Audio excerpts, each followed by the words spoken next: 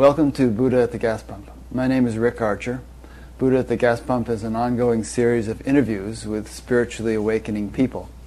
I believe that today's guest is number 365, which means if I had done them every day of the year, we would have been doing this for a whole year straight. Today's guest is James Eaton. James is in the UK in a place called Totnes. Is that the way you pronounce it, James? Everyone says Totnes, but apparently it's supposed to be Totnes. Okay, so, Totnes. It almost sounds like it should be in Spain or something. In any case, I would say a couple quick more general things before we get started. I just like to say every time when I do one of these interviews that if you've never seen one of these before, there are, as I just said, a whole bunch of them. And if you go to batgap.com, B-A-T-G-A-P, and look under the past interviews menu, you'll find them all organized and categorized in various ways. So you can check out previous ones. This whole thing is made possible by the support of appreciative viewers and listeners. And if you appreciate it and feel like supporting it, there's a PayPal button on the site. So, let me properly introduce James. So James Eaton lives in the UK. He'll tell us his story about how he... Well, why don't you just start telling it, James? Because your little bio that you sent me is so sort of personal and informal that you might as well just tell the story of growing up, deep sense of dissatisfaction and so on. Let's just start with that. Yeah, I mean, it's the classic tale, Rick, you know, just having that deep sense of dissatisfaction. And I mean, from an early age, I kind of knew I was playing a game. I mean, from a very early age, I remember always being very driven, but looking at the kind of adults around me, I'm just wondering, why are you pretending? Why is everyone pretending? You know? But you see, you know, when I got to about 9 or 10, I was pretending too. I'd sort of gone into the game. And somewhere I knew I was pretending, but, you know, you just can't understand what's going on there at such a young age. Did you have a feeling like you were getting sucked into it, like blinders were being put over your eyes and you were trying to prevent that from happening? Absolutely. I just found myself, rather than people say as you get older, you know, everything expands and your options open, I was feeling like the opposite was happening. Shutting down, yeah. What I was doing, I was starting to play a role, you know, like most of us seem to do. Deep down feeling very insecure and wanting to kind of open up and be fully seen and expressed and, you know, all those wonderful things. But every time that kind of impetus would rise up, a kind of shutting down and a fear of expressing myself. And so this kind of inner tension sort of building up. Were any adults telling you that you shouldn't be so expressive or that you should, you know, put yourself in a box? Were you hearing that kind of advice from people? Not in an explicit way, but I would say in my environment, it was implicit. Yeah. And, you know, so what I started to do was be very clever. You know, that was my way of shielding this kind of inner insecurity. And I, because I'm very driven, I always have been very driven. There was this willpower sort of pushing, and so that got behind whatever I was doing. So I did very well in like academic stuff at school, for example. I got into music, playing guitar. Well, that's an interesting sort of sidetrack there, because I had a friend at school, and I remember going back to his house, and his brother was a musician. He came in with an acoustic guitar, and he just kind of sat on the sofa and just started strumming it. And then straight away it was like, you know, you get those moments where something starts jangling. Yeah. You know, it's like, whoa, this is the coolest thing you'd ever seen, right? Yeah, the coolest thing I've ever heard and ever seen. And and that was it was like touching something far beyond this kind of inauthentic character I was presenting. So I kind of got really into guitar, and that was kind of like my outlet to find some sanity, I guess. Mm-hmm. Yeah, but I put my willpower behind that too. So, you know, there was a band, and we used to play gigs and stuff.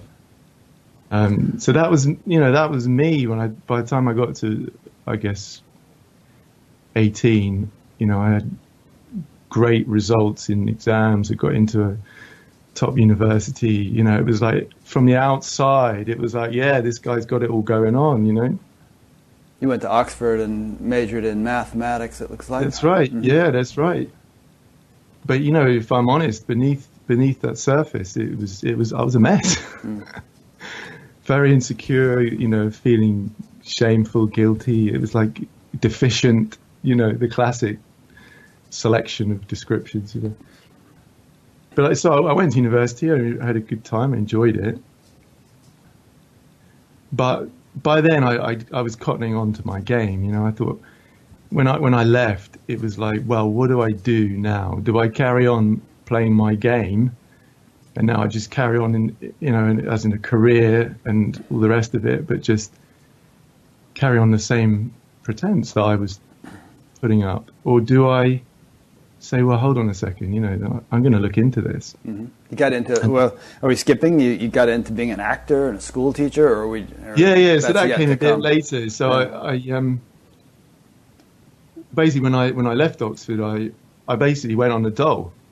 In England, that means you sign on, you're not working. Oh, you're like a income support. You know. You're a no good freeloader. Yeah. Yeah. Well, yeah, exactly.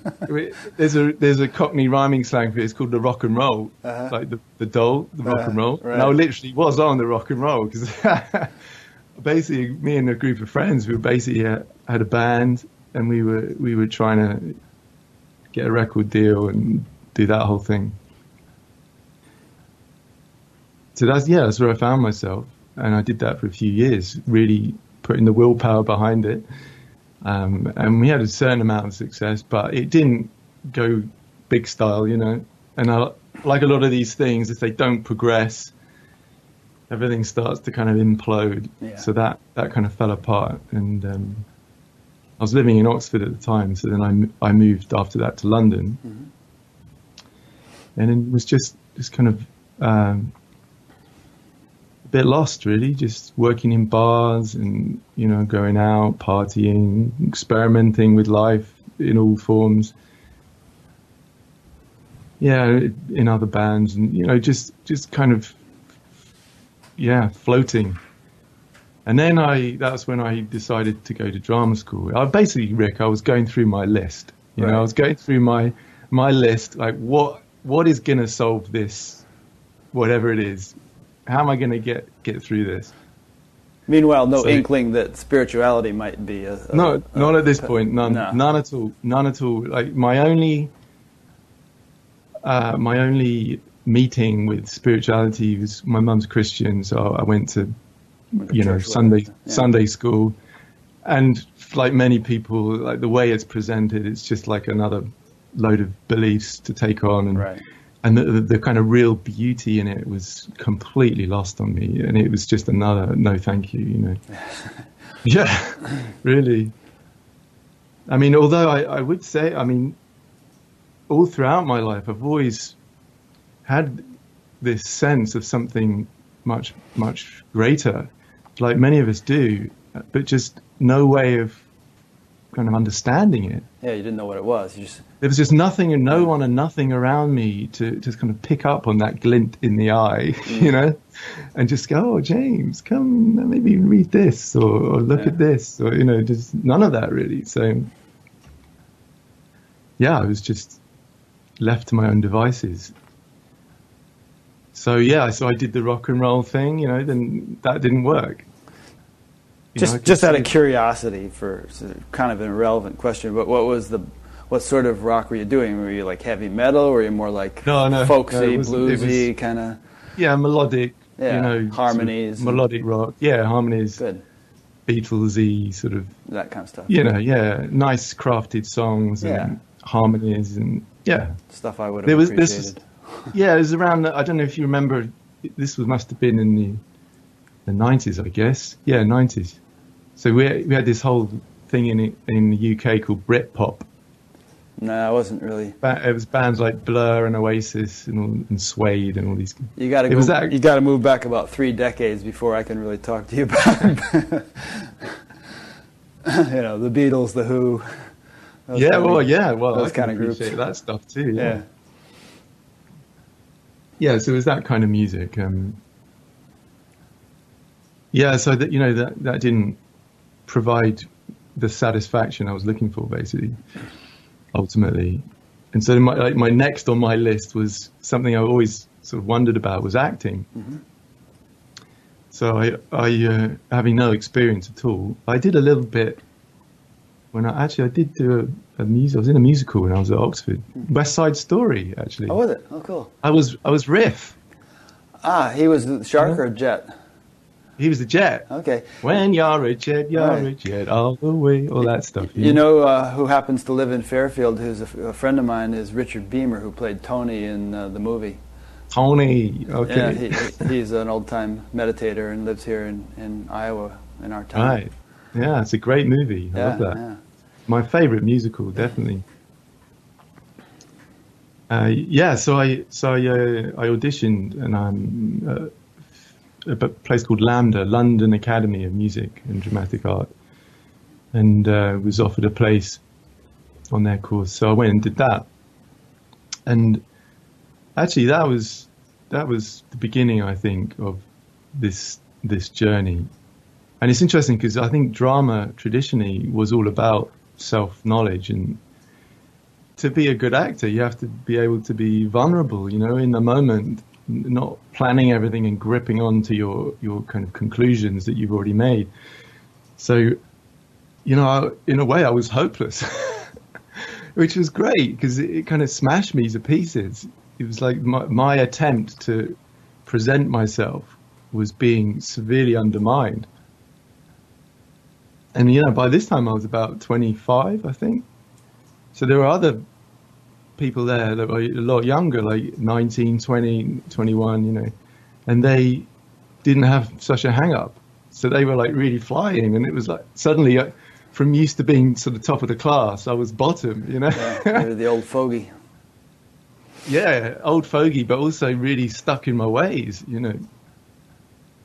So that was a really great sort of introduction into sort of looking inward, in a sense, and seeing, well, why am I being like this, and starting to be more vulnerable in the moment, not having to fix everything, and also, the feeling, the kind of feelings of fear when they come up, and not being kind of overridden by that, not shutting down when those feelings are coming up, but actually sort of meeting it and really expanding into it. So these are invaluable things. I think everyone would really benefit, actually, from like at least a year at drama school. And it really very challenging. It must actually loosen you up a lot. I mean, because you have to. Yeah. I know that you do all sorts of exercises to get out of your mold, to get out of your set way of functioning, and to try on different personalities. So it must culture some kind of flexibility. I think so. I mean, improvising, for Yeah. example, so I mean, for most people, that's just terrifying. You're standing in front of a group of people with no idea, you're just saying yes to whatever's happening. Yeah, so that was a really sort of mind-opening experience for me. And then when I left drama school, I actually was in the business for a few years, and it was, it was great, actually, because I have musical skills as well. That means I was sort of more employable. I used to do sort of rep work where you'd have a few plays and a musical. So if someone can play drums, guitar, sing, you can kind of save yourself two people. We can get two for the price of one, for the price of two for the price of one. Certainly not one for the price of two. Yeah. So that was great. But I know I used to love the kind of heightened nature of it, going on stage, big audiences. But after a while, I just this same kind of feeling, no, this isn't it, this is great, but it's not it. And whenever that used to come, I used to move on very quickly. I wouldn't hang around, like relationships. Some people get a sense that it's over, and then it can take a sort of year or two to kind of fully admit that and move on. But I've always been very, as soon as I know, and then it's like, well, there's no point in staying in this anymore. We're just wasting each other's time. So my kind of affair with the acting world sort of came to an end, and then I just thought, well, what else? What am I going to do now? You know? And then last thing on my list was, oh, well, I'll just teach. I'll be a teacher, school teacher. So I retrained, and then I went and worked in a inner city London school. So it's a very challenging school. And I was teaching maths. So I went back to that, which is, you know, such a weird juxtaposition. You know, you've got drama, which is all about, you know, not knowing, freedom in the moment, vulnerability, and this sort of maths, which is this kind of logical structure, you know, that's kind of solid like a rock, you know. Yeah. Well, it's good you're exercising different faculties, you know. Certainly was, yeah. So, yeah, that was really great. I enjoyed that. I love the kids, the energy of the kids, that kind of vitality, you know.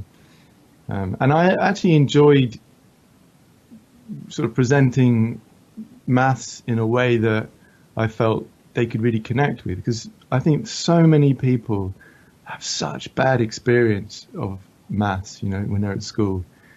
And, you know, when people, I always hear it when people, when I was young, when I used to say, oh yeah, I'm doing a maths degree, they just go like, ah! You know, it's like I'd said a bad word, you know, because most people's experience is very bad. Because, I mean, think about maths, what you could do, let's take something really simple, I don't know, like, say doing circles, you know, like circumference is pi times diameter. So the teacher comes in and they just write that on the board and they just chuck out the textbooks and they go, right, do some problems. And it's like, well, who's learning anything there? It's just feels like a complete waste of time. So I used to try and do things like, if all the kids come in with tins and stuff, circular objects, draw around them, and then you have a bit of string and they kind of go around the circle with the string, measure it, then measure the diameter of that. And you have a table on the board or something, and everyone just fills in their values, you know. And then you get them, well, you might just sort of whisper to one kid, you know, don't not announcing it, just but whisper, why don't you divide them? See what you get, you know. So they divide it and they get this number, 3 point something, and they do it. What about that one? And do it again. And then suddenly you just, as a teacher, you just stand back and you watch this kind of like wave going through the class as they start realizing they're getting the same number over and over again. No matter what size the circle is, it's the same number. And it's like, what the hell's going on? And then you get one of the kids to go up and like Google it, you know, 3 point whatever, what is this number? And then it's pi. This pi symbol comes up on the screen, you know. That's neat. And then this one's like, whoa. It's like they're touching into something mysterious, you know. Well, it's even called a transcendental number, isn't it? So. Yeah, you know, and while we're on that point, I know that some mathematicians and others have marveled at the fact that the universe somehow is mathematical, that we even understand mathematical laws and that they correlate with things in the physical universe. Have you ever thought about that? I mean, does it ever sort of evoke a sense of awe and wonder in you, or some sense of divine intelligence that's orchestrating things and that has given this language that enables us to understand the universe from a certain angle? Yeah, I mean we can get onto this as we go through. I mean that's a way of looking at it. Yeah. And it certainly strikes you when you're teaching this stuff. Think, you know, ratios like the golden ratio and you know, spirals, how spirals come out of that, and then you see it in sunflower patterns and seashells and galaxies and exactly. It's really fascinating. Even in the helixical structure of the DNA, there's a kind of a ratio of the golden ratio in that. Mm-hmm. Even if you measure your digits, your fingers and your arms, you can get a ratio there. In fact, we used to do this. I used to do a little lesson like that, and I had. On the internet, you can find this like face made out of golden ratios, and then you can put different famous faces behind it to see how they match up or not, as the case may be. And there is a strange kind of beauty when there was a Russian model, and her face almost matched it perfectly. And you look at the face, and it wasn't like a sexy face, it was just. There was something really sort of beautifully pure about it that was very, it was really something. So, yeah, I mean, it certainly can inspire that awe and wonder, and I certainly saw that in the kids, and I had it myself a bit when I was, particularly A-level maths. I think university, it got so conceptual that, I mean, I realised at university I wasn't really a mathematician, you know. You know what I mean? Like, Yeah. especially there where I went, you start to meet people who really are geniuses, you know, and you're okay, all right, okay. You know, I can get this stuff, but I'm not on that level. Not one of those. Both in terms of the genius and perhaps in terms of the nerd value. Yeah, right. Yeah, yeah. I met Brian Josephson one time, the physicist, and such a genius. He got the Nobel Prize, and he was such an odd character. Just so eccentric, just kind of caught up in this world in his mind. Yeah, amazing. Yeah. Yeah. Certainly, there was a few like that when I went to Oxford. Definitely. Yeah. So in the end, the maths, the teaching thing, the same thing happened. I did it for 3 years, and it's very exhausting as well. I mean, I take my hat off to teachers out there, absolutely total respect, because the energy that it sucks out of you, especially in those inner city schools, every second of the day you're kind of on something, it's just exhausting. Yeah. Just want to throw in here that there's some nice programs where they're teaching meditation to inner city school kids and getting incredible results. Huge reductions in violence and misbehavior things and dropouts and much better grades and all kinds of stuff. So, and it must be a lot easier on the teachers too. Yeah, right. Yeah, I mean, I used to find getting kids respect was the best way of controlling classes, rather than these screaming teachers at the front of the class. Yeah. It just doesn't, especially in inner city schools, because they'll scream back at you. It's like no problem. So yeah, I mean, actually, there's a great Chinese proverb. It's something like, "Tell me and I'll forget. Show me and I may remember. Involve me and I will always understand." That's good. So exactly. So that goes for the subject we're talking about in terms of the sort of spiritual search as well. Mm-hmm. For me, it's too much telling and too much kind of taking it on the word of the teacher and not enough involving. Yeah, a lot of times there's a very rigid hierarchy with the teacher up on a podium and everybody else sort of, I'll never be like him, and yeah, there can be that. A number of teachers who are trying to get around that now and make it much more egalitarian. Yeah, exactly. Yeah. So I mean, that's basically what I was trying to do in the maths teaching. I'll just tell you one very quick thing. Sure. It was so beautiful. I was doing Pythagoras theorem with a class once, and I did a similar lesson where they would have squares that they fit together, and when the certain squares would fit together, you get a right angled triangle.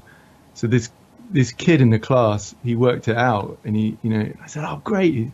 I think his name was Juha, so we called it Juha's theorem.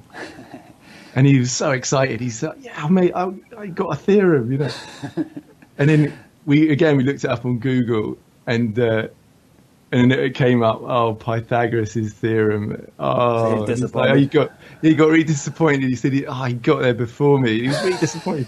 And then this is the best. I heard this kid at the back of the class go, "Pythagoras," but he was bullied at school. That's great. Because they were imagining he was like a kid like them, in some other school in London, probably. It's so funny. Was that Pythagoras, or who was it that was reputed to have discovered some principle in mathematics or physics when his body displaced the bathwater in the tub and he jumped out and ran through the streets naked, shouting, "Eureka! I've found it." Yeah, maybe it was him. Yeah. Yeah. Yeah, he does. There is some Pythagoras cup or something. Might have been him. Yeah. I mean, to be honest, I'm so not sciencey. It's really funny we're talking like this, but Well, yeah. Anyway, so in the end of the day, that I realised that wasn't it either for me. That wasn't where I was going. So it was like I feel like I tried to fit myself into all these different boxes, and I just didn't fit, basically. And it was like, well, okay. So this is when I started to get the spiritual kind of direction coming in, and it was actually towards the end of when I was acting, I did a show with it was a Shakespeare Comedy of Errors, and I was Antipholus of Ephesus, I think, and there's an Antipholus of Syracuse, so we're like twins, and everyone mistakes us for each other. That's how the comedy sort of happens.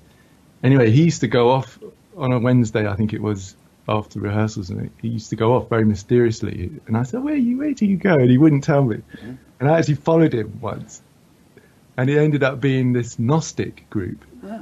Yeah, it was a Gnostic group, sort of Spanish-based thing. So that was my first kind of step into this. I didn't last very long in that group because I ask a lot of questions, and I'm not particularly reverent. I'm not like right. I've always been like, okay, I need to know this. Yeah, I kind of get into trouble. Good way to be, actually. I think so, yeah. And then after that, I was in the Gurdjieff group. I think it overlapped a bit. So that was where my sort of things first started to open up for me. So I was reading some of his books, going to this group. Were you trying to do that self-remembering thing that those people are repeating? Yeah. Like keep checking in. Am I here? Yeah. Yeah, that kind of stuff. Yeah, and I don't know if you know much about. There's some very strange stuff goes on in those groups. People speak very slowly. Well, yeah, I was a student of Maharishi Mahesh Yogi, and he said that when he first came to England, he met a bunch of Gurdjieff people back in the 60s, and they were all speaking like that. And, and he said, well, why are you talking like that? And they said, well, we're trying to remember the self. And he said, well, why should you not be able to speak properly?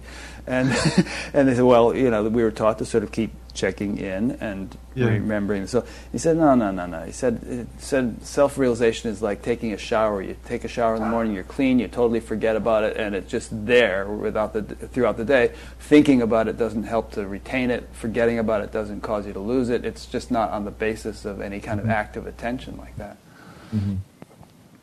Yeah, I think there's it's like all these things. When the teacher dies, you've got people interpreting the teaching, and I think there's a lot of judgment. Actually, I used to do the movements as well. The movements are fantastic. I love the movements, but you see people getting them wrong, and then they be chastising themselves for getting it wrong, and it's like this is just judging yourself, and then judging yourself for judging yourself, and all this kind of stuff. Yeah. So I got into trouble again. Had a bit of an altercation with a senior person. But I have to say, I've got a lot. I think Gurdjieff the man was a bit of a genius. I think he was so mischievous.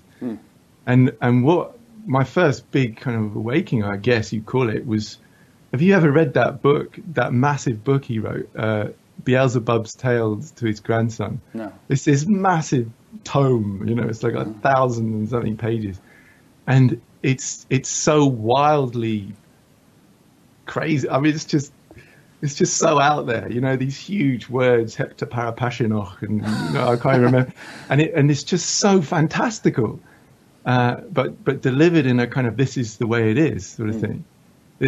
For someone like me, just continually trying to get my head around it, but it's just so out there that you just can't get your head around it. So in the end, it just breaks. The whole thing just breaks, and then it's like yeah. So that's the first time when I really sort of realized that there's a presence here. There's a knowing here that's knowing these thoughts. That's knowing these thoughts equally as the sound of this voice, as the colors of Rick on a screen. There's a knowing, and all those attributes are coming and going, shifting and changing, whereas this knowing is just shining always. There it is. So that was just like a bombshell, And I remember my older brother actually came round. I was staying at my grandpa's place. My grandpa, he wasn't very well, and he just moved into a home. And I was basically living in his old house, ripping it apart, like taking out the carpets, stripping the walls. I was literally, I was in an environment where I was ripping everything out. And funny enough, that's exactly what I was doing in the evening. I was just sitting reading books, spiritual books, and this massive Gurdjieff book, and just kind of ripping everything out internally in the mind as well somehow. Interesting. Yeah, and my brother came round to see me, and I just bent his ear off like the whole night, talking about this incredible discovery. Something knows thoughts, You're not thoughts. There's something before thoughts. There's knowing thoughts. And he's like, what's happened to my brother? Yeah, you on drugs, buddy? Yeah, and I said to him, my life has changed. My life from now on, my life has changed. I just knew it. This discovery was the beginning of something completely different. I still hadn't found non-duality by this point, but you were onto something. And I was onto something, but it felt incomplete because, yes. Someone just told us it was Archimedes who was the one in the bathtub. Archimedes. Yeah. Of course. Thank you. Thank you, Serge. Thank you, Serge. Yeah, it was Serge that told us. Yeah, so I can't remember what I was saying now. I'm so blown I'm sorry. away. You were. You were onto something. You realized. I was onto exactly. Yeah, you realized that there was this presence. You hadn't quite glommed onto non-duality yet, but there was a crack in the cosmic there was a egg. Crack. That's it. That's right. So yeah, what happens, because it's life as it is starts to kind of creep back in again, doesn't it? And this discovery suddenly is less clear than it was, or you rediscover it again and you rediscover it again. And then also I think I just felt like there's just something else here, because I could still feel that incompleteness, that sense of more, But I think it's really important, this point, because I think a lot of people stop there. They get into this awareness thing, and then they kind of, they think that's it, and they think, I've woken up.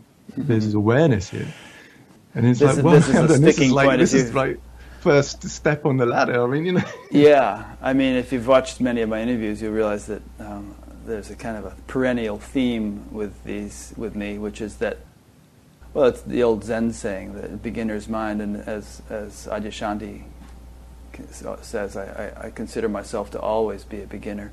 So absolutely. I don't think personally, I haven't yet seen or come to understand how there could be a final step. It seems like there's always, and I mean, there's a dimension of life that doesn't change, but then one lives, and in the living there can be ever fresh clarity, realization, depth, whatever. I totally agree with that. When I say first step, I mean, it's not. This is just the beginning of a journey. It's not the end. Yeah. And what I sort of later began to see, and became part of how I share this message, is that people actually get fixated on that, and it becomes a concept, becomes another concept without even realizing it. They're now conceptualizing awareness and using it as a way of stepping out of life and kind of hiding from the kind of challenge and the messiness of what life offers. So it can actually become a bit of a false refuge as well.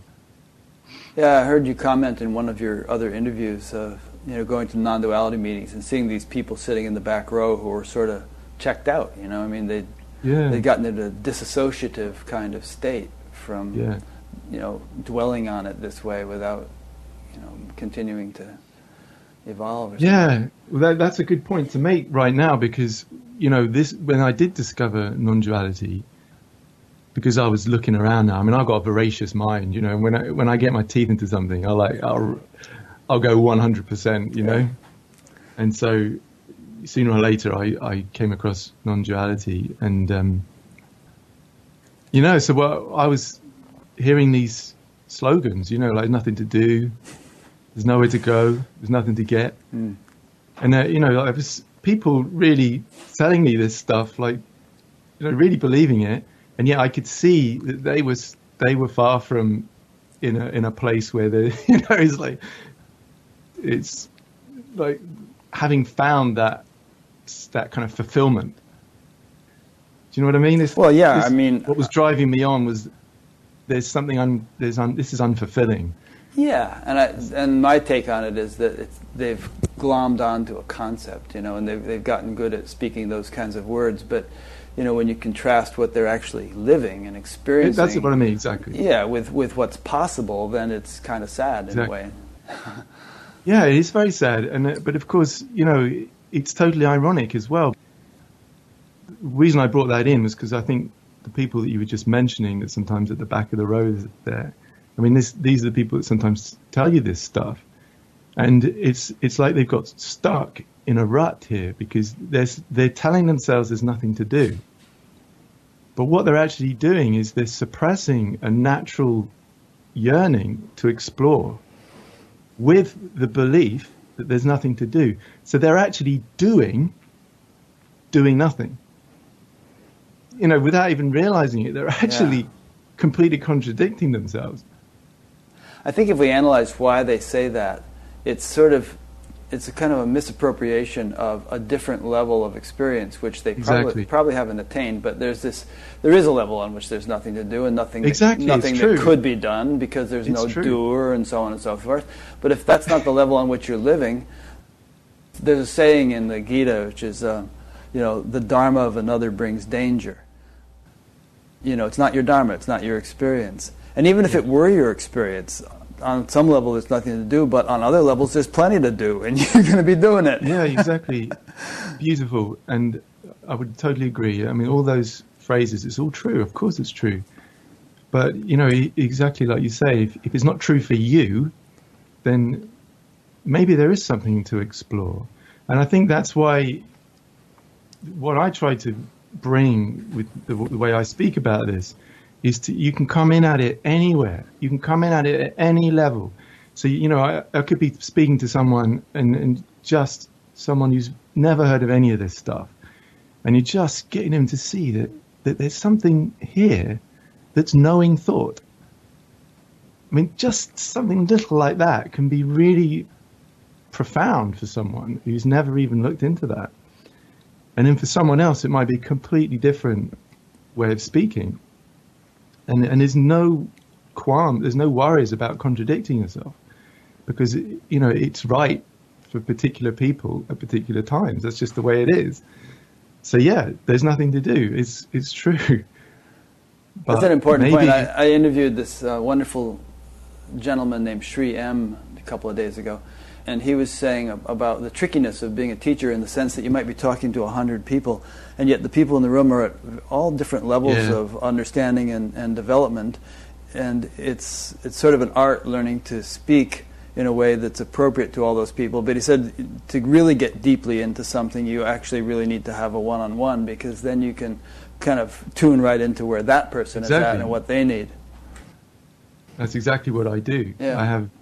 I usually have a introduction will be on a group basis, so it'll just be a kind of guided meditation type thing, just bringing people into that place, just easing in, softening into being,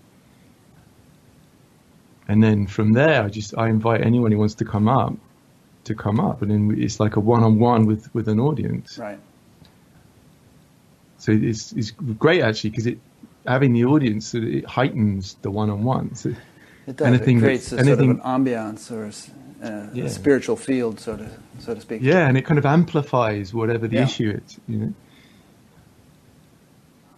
know. So I realized there was more. So I wanted to explore more. So I started doing that, and I was living in, I don't know if you know London, in North London, Kentish Town. I had a flat in Kentish Town, which is quite close to Hampstead, and Hampstead is where anyone really who comes to the UK does non-duality meetings. So I was walking over the Heath like all the time, you know, going to see anyone who stepped foot in the country. Basically, I was there, you know, I was like lapping it up. My only experience in London, this is just a funny story. I was on my way from Keele University, where I had helped to start a teacher training course for TM teachers, and I was going back to Switzerland, and I spent the night in London in the TM center there, and I was meditating in the morning, and coming out of meditation, I looked over and I saw this button on the table next to me, and I thought, I wonder what that does, and I pushed it, and this fire alarm went off. And the guy who was like running the center totally lost his cool and was screaming and yelling, "We can't get this thing to stop once you start it. Why did you do that, you son of a bitch?" You know? That was my experience of London. Well, at least I didn't shut my partner. She did that she was on a massage course, and they tried to charge her 200 quid for setting off the fire alarm. She left the course. That's funny. Disgusted. Yeah. Anyway, we're having a very informal interview, as you can tell here. Little stories. But sorry to interrupt. You continue. Yeah, so, I started exploring different teachers, different books, different teaching in the non-duality sort of sphere. Go around, see Tony Parsons and Rupert Spira and Jeff Foster and all those guys. Yeah, exactly. I mean, Actually, I didn't see Jeff very much. Mm-hmm. I saw Tony a few times at the beginning, and then I just found myself sort of looking elsewhere. And and Marnie, she was another one. Oh, and Marnie, yeah. And then Rupert, and you see the great thing, Roger Linden as well. He lived quite near me. But Marnie and Rupert, they were great because they became friends, and that to me is so important. Yeah.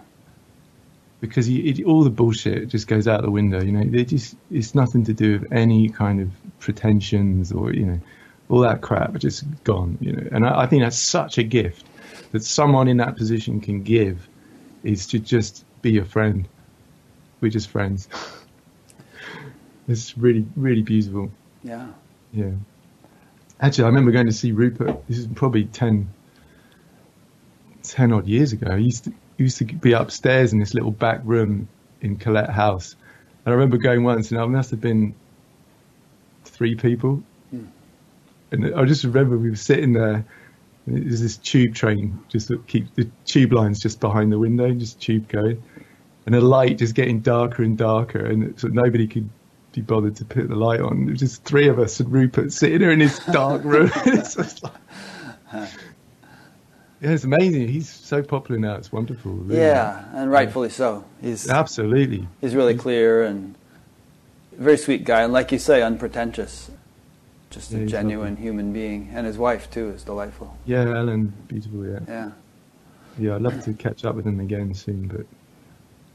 I'll be seeing him in a week and a half. I'll say hi for me. Yeah, I will, at the SAND conference. Great. Oh, yeah. Yeah, well, since I'd moved down to Totnes, I sort of don't see anyone anymore. We're just kind of living in the middle of nowhere and just disconnected from that. Yeah, so from exploring all those things, then the other part of it started to open up. And I think the way, how do we talk about this? I seem to have got into this pattern. I'm writing a book at the moment, and there's this way in that I've sort of used is, first of all, common sense. Like, what does common sense say? So, going back to the awareness thing, the common sense says, you're a person, physical person, you've got a name, a gender, and all the rest of it, and you've got your past and your future to come and past memories and all that kind of stuff. And that's what you are, right? Simple. That's common sense. Easy. And yet, if you just probe that a little bit further, you say, well, what you most essentially are, where's that? And most people wouldn't say, well, it's in your legs. If you lost your legs, you'd still feel like you were you somehow, So most people kind of end up here. Like, what I most essentially are is up here, looking through 2 eyes. Reminds me of the Cat Stevens song, Which one? Yeah, I'm Moonshadow. If Moonshadow. I ever lost my legs. I didn't know he'd written a song about losing his legs. Check it out, Moonshadow, Cat Stevens. Yeah, I will. Moonshadow. That's the kind of common sense thing. But then you just start digging a little bit beneath that, and you think, well, Let's take the body, you know, as a baby is born. You know, I've got 2 kids, and seeing them growing I didn't see them growing in the womb, but seeing the womb growing, and then the scanning pictures, you know, all these incredibly intricate structures being grown. You know, nobody does that. That's just happening. You don't design the intricate structures of the lungs and stuff. I mean, thank God, you know. Yeah. It all just happens. And you don't do it, but some incredible intelligence is involved there. But you see the same thing, you know, the skin growing, the nails growing, the hair growing, everything. You know, it's all happening. The heart is beating, the breath. And yet, you know, when we come down to it, out of all these sort of millions of processes, I don't know, trillions of processes, God knows how many processes, there's one that we say, oh no, I'm doing that, at least one anyway, which is thinking. I'm doing thinking. I am thinking. And it's interesting that. Can you find the function that does thinking? Well, that's an interesting question. I mean, there's this whole free will issue. Obviously, there's certain things that we don't do. We don't beat our heart. We don't run our liver or anything like that. But we do seem to be able to raise our hand or not raise our hand, or speak or not speak. You know, and physiologists talk about the autonomic and the sympathetic and parasympathetic nervous systems or something. So, and a lot of people try to argue that the things that we seem to have control over are actually just as automatic and beyond our control as the heartbeat and the liver function. So, I mean, what's your take on that whole deal? Well, my take ultimately is to go right beyond all of that. Mm-hmm. But maybe we'll come to that. I'm just trying to sort of walk in, because it certainly feels like you choose thoughts, but then if you look for whatever it is that's choosing the thought, all you ever find is another thought.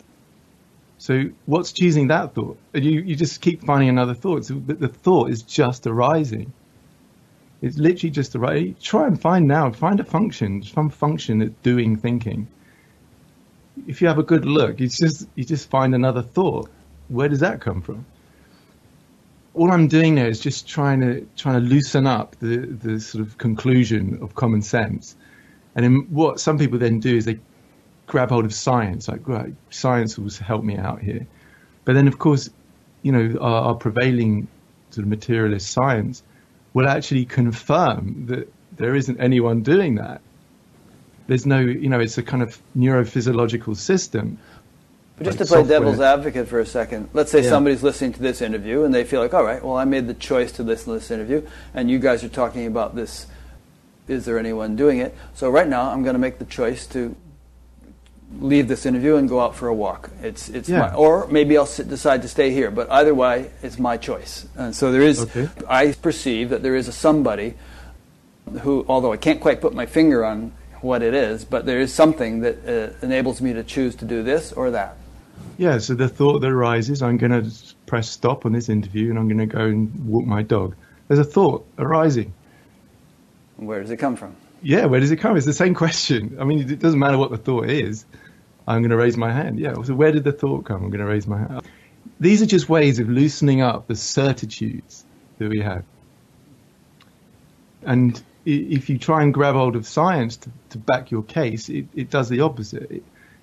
Science is basically saying that we're sort of an organic machine, basically, that's just, it's like a software program that's just updating. It's got its hardwired DNA structure. That comes from your parents. You didn't choose your parents either. And it's sculpted by environment, and you don't choose that. So it's like the whole thing is just an upgrading system. This is what science would say. So, I mean, that's actually quite useful for people on this path, because it starts to, like I was saying, just loosen things up a bit. But when I really sort of got that, it still felt like, well, no, whatever's here, there's a freedom here. There is a freedom here that doesn't speak to. So that's when we go into this first-hand experiencing. This is the key. This is the sort of beautiful way into exploring this whole area of non-duality, spirituality. First-hand, direct, actual experience. So we can do that like we were speaking earlier about realizing that sounds and sensations and thoughts and feelings are all moving and changing and shifting. But this knowing of that is always present. Here it is, always shining. So that's the kind of key that I then took into this next step of exploring. So that's, you could say we've looked at the subject, the me, and we've seen that what we thought was a subject is actually thoughts, feelings, and sensations that are arising. So the real ultimate subject is this knowing, if you like, this presence. So now what I then like to do is turn it around. So now let's look at the object, because this is the sort of contradiction that I found myself in. Okay, I'm this presence. I can't find where it begins or ends even. And yet this world still feels like it's outside. So like, this computer and, Rick's over there in America and we're having this conversation. So all of that stuff is still there. So we get this kind of weird contradiction. And that's why I think, for me, it felt incomplete. So then we look at the object. Let's really look at this object. What is this? And I think this is where most people find it most challenging, actually. Because what we're doing is we're seeing that all we ever experience is like a virtual reality. And this, again, if I say that, sometimes people go, whoa, whoa. So we walk in gently. So common sense says, like we were just saying, you're what you most essentially are is behind here looking through eyes at the world. But just to look at that for a second, what we're believing there is that these eyes are windows. And that there's a sort of entity behind them looking through windows at what's out there. But then you could really play devil's advocate with that. You say, well, how is this little entity in the head? How is that seeing? If it's just looking through windows, then you get into this like infinite regress. You need a little entity inside the head of the little entity that looks through its eyes, that looks through these eyes. And you just keep going back. It just doesn't make sense. What if you do it this way? What if you say, all right, what you are is consciousness, and there's I'll just state it this way, and you can rebut it. But there's a physical apparatus, a mechanics of perception involving senses and so on, and then there are objects of experience, objects of the senses, and so you have a threefold structure. You have perceiver, consciousness, mechanics of perception, and objects of perception. The perceiver obviously can't perceive himself, because to do so he'd have to be an object and step apart from himself, and that there you get the infinite regress. But he, so to speak, I'm saying he, it's not a he, can perceive other things. They can fall, like images falling on a movie screen. Screen can't perceive itself, but images can fall on the screen and give rise to experience. Does that sort of fit with what you're saying, or would you like to refute that? So that's a nice model. And, if that works for you, go for it. But I found that kind of model didn't work for me. Mm-hmm. There's still a feeling of separateness that evokes. And actually, in a way, the screen does know itself. It does know itself. You can get down to that screen knowing itself. You can, but isn't it different than the way you know a cup or something? Because the screen is itself. It can't sort of become two things in order to know itself. Well, yeah, but where this is leading is that there is no cup. There's only itself. Uh-huh. That's where we're going. So that which appears to be a cup and a pen and a tree and so on. It's all just consciousness. Yeah. That's where it's leading. So we leave that common sense thing behind. And this is really mind-blowing, because then people go into, like, let's do science again like we did before. Mm-hmm. And what you start to realize is what the scientific position is, which nobody really realizes. I don't think people really think about it, is that, okay, all this sensory data from the outside is being picked up and coming into the physical system, but it's all being fed into the brain, and the brain is dark, and there's no sound or light in a brain. So it's not, I think we have this idea that it's like this, we're streaming all this light into the head and just into, but it's not true. It's like the brain is interpreting it. Yeah, it's just electrical signals, electrochemical signals feeding into the brain, where this utter fucking miracle happens, where this explosion of this theater, this cinematic rich experience happens. So, this is mind-boggling, because what it means is that what you're seeing now, everyone who's watching this, wherever they are in the world, what they're seeing now is not a real physical reality. It's a kind of collection of perceptions. And if we're sticking with the scientific view, it's a projection of being created by the brain in the mind. Yeah, now here's an interesting question, not to throw you off track, but let's say you're looking at a tree, and there's also a bird looking at the tree, and there's a dog looking at the tree, and maybe a squirrel or something.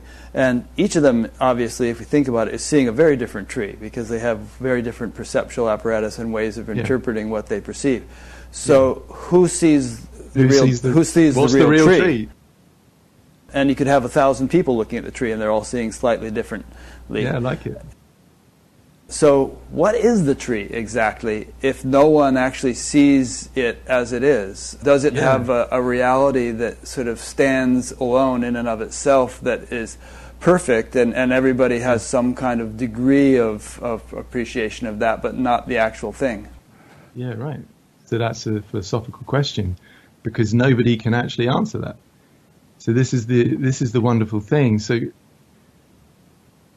nobody can step outside of their first-person experience to objectively experience a material world out there to say what that tree actually is.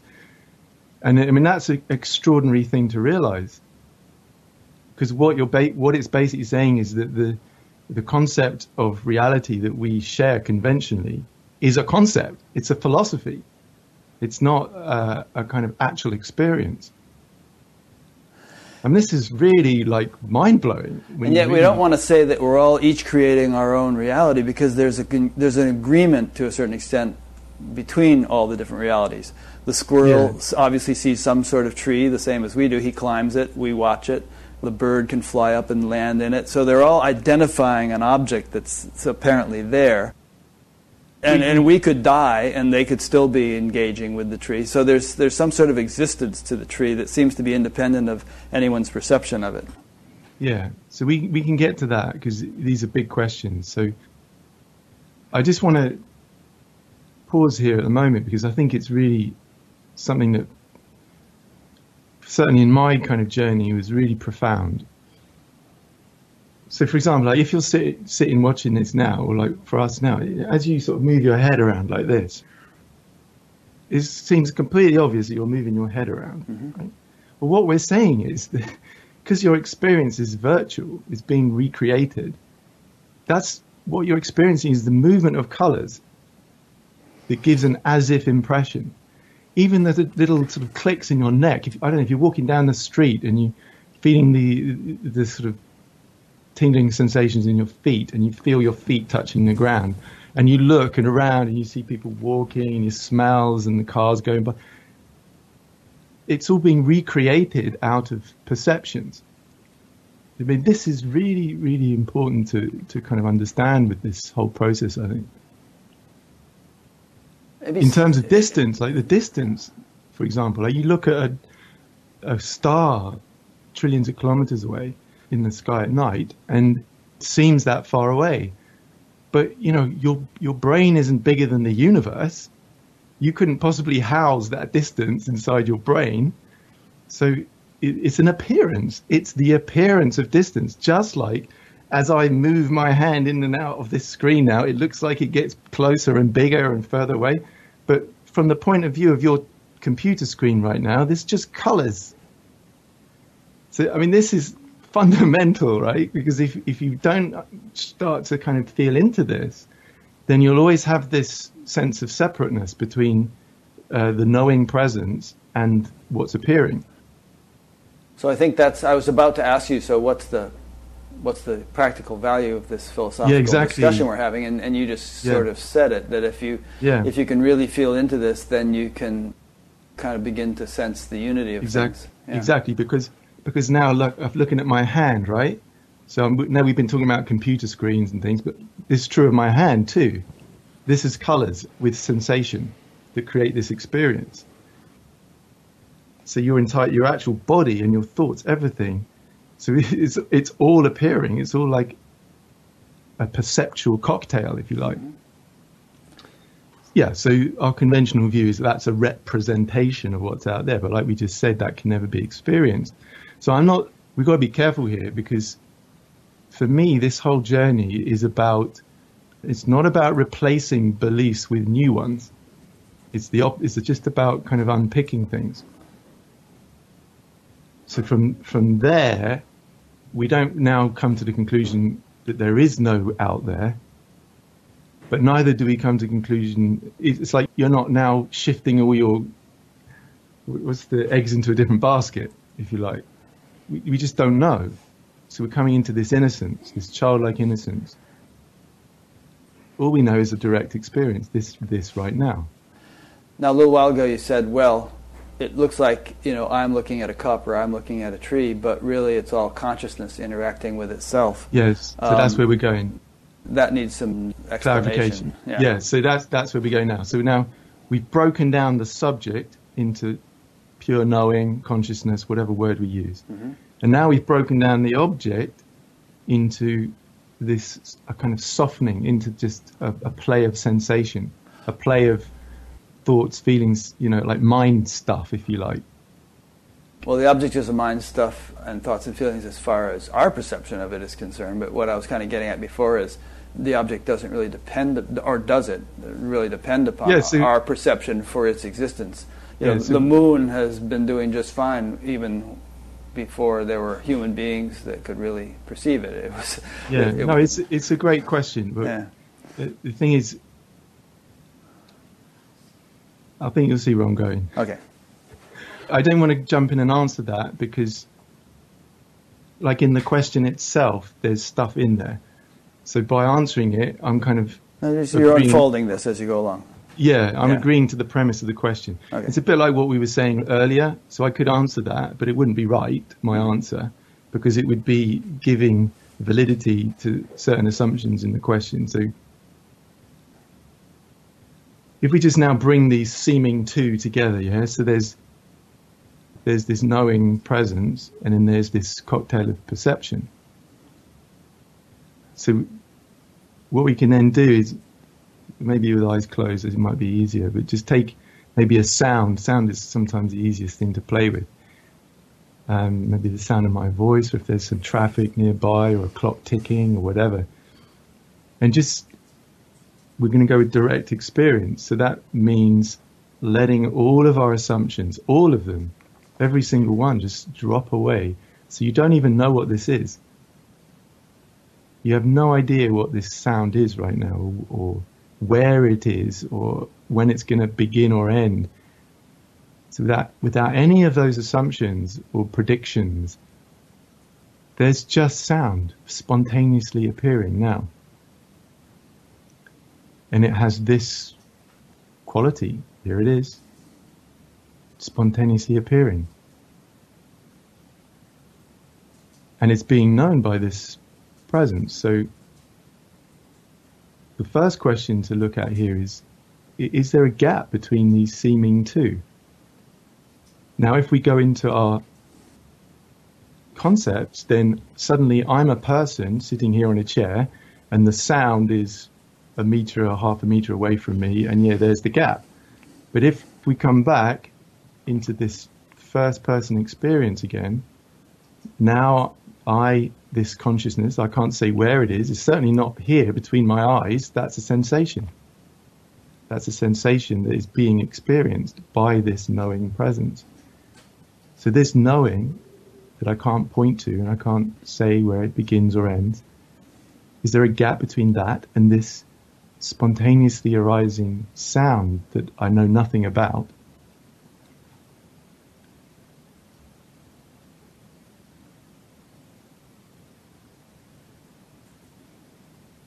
where do I start my measurement?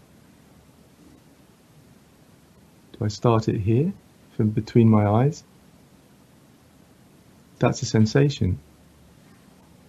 That's not where I, presence, am. So you try this. Is there some kind of boundary between the two? Where does knowing end and sound begin? For me, I was playing with this stuff, and then for some reason it just broke open, and it became utterly clear that this knowing and this sound are indivisible. The knowing is being the sound.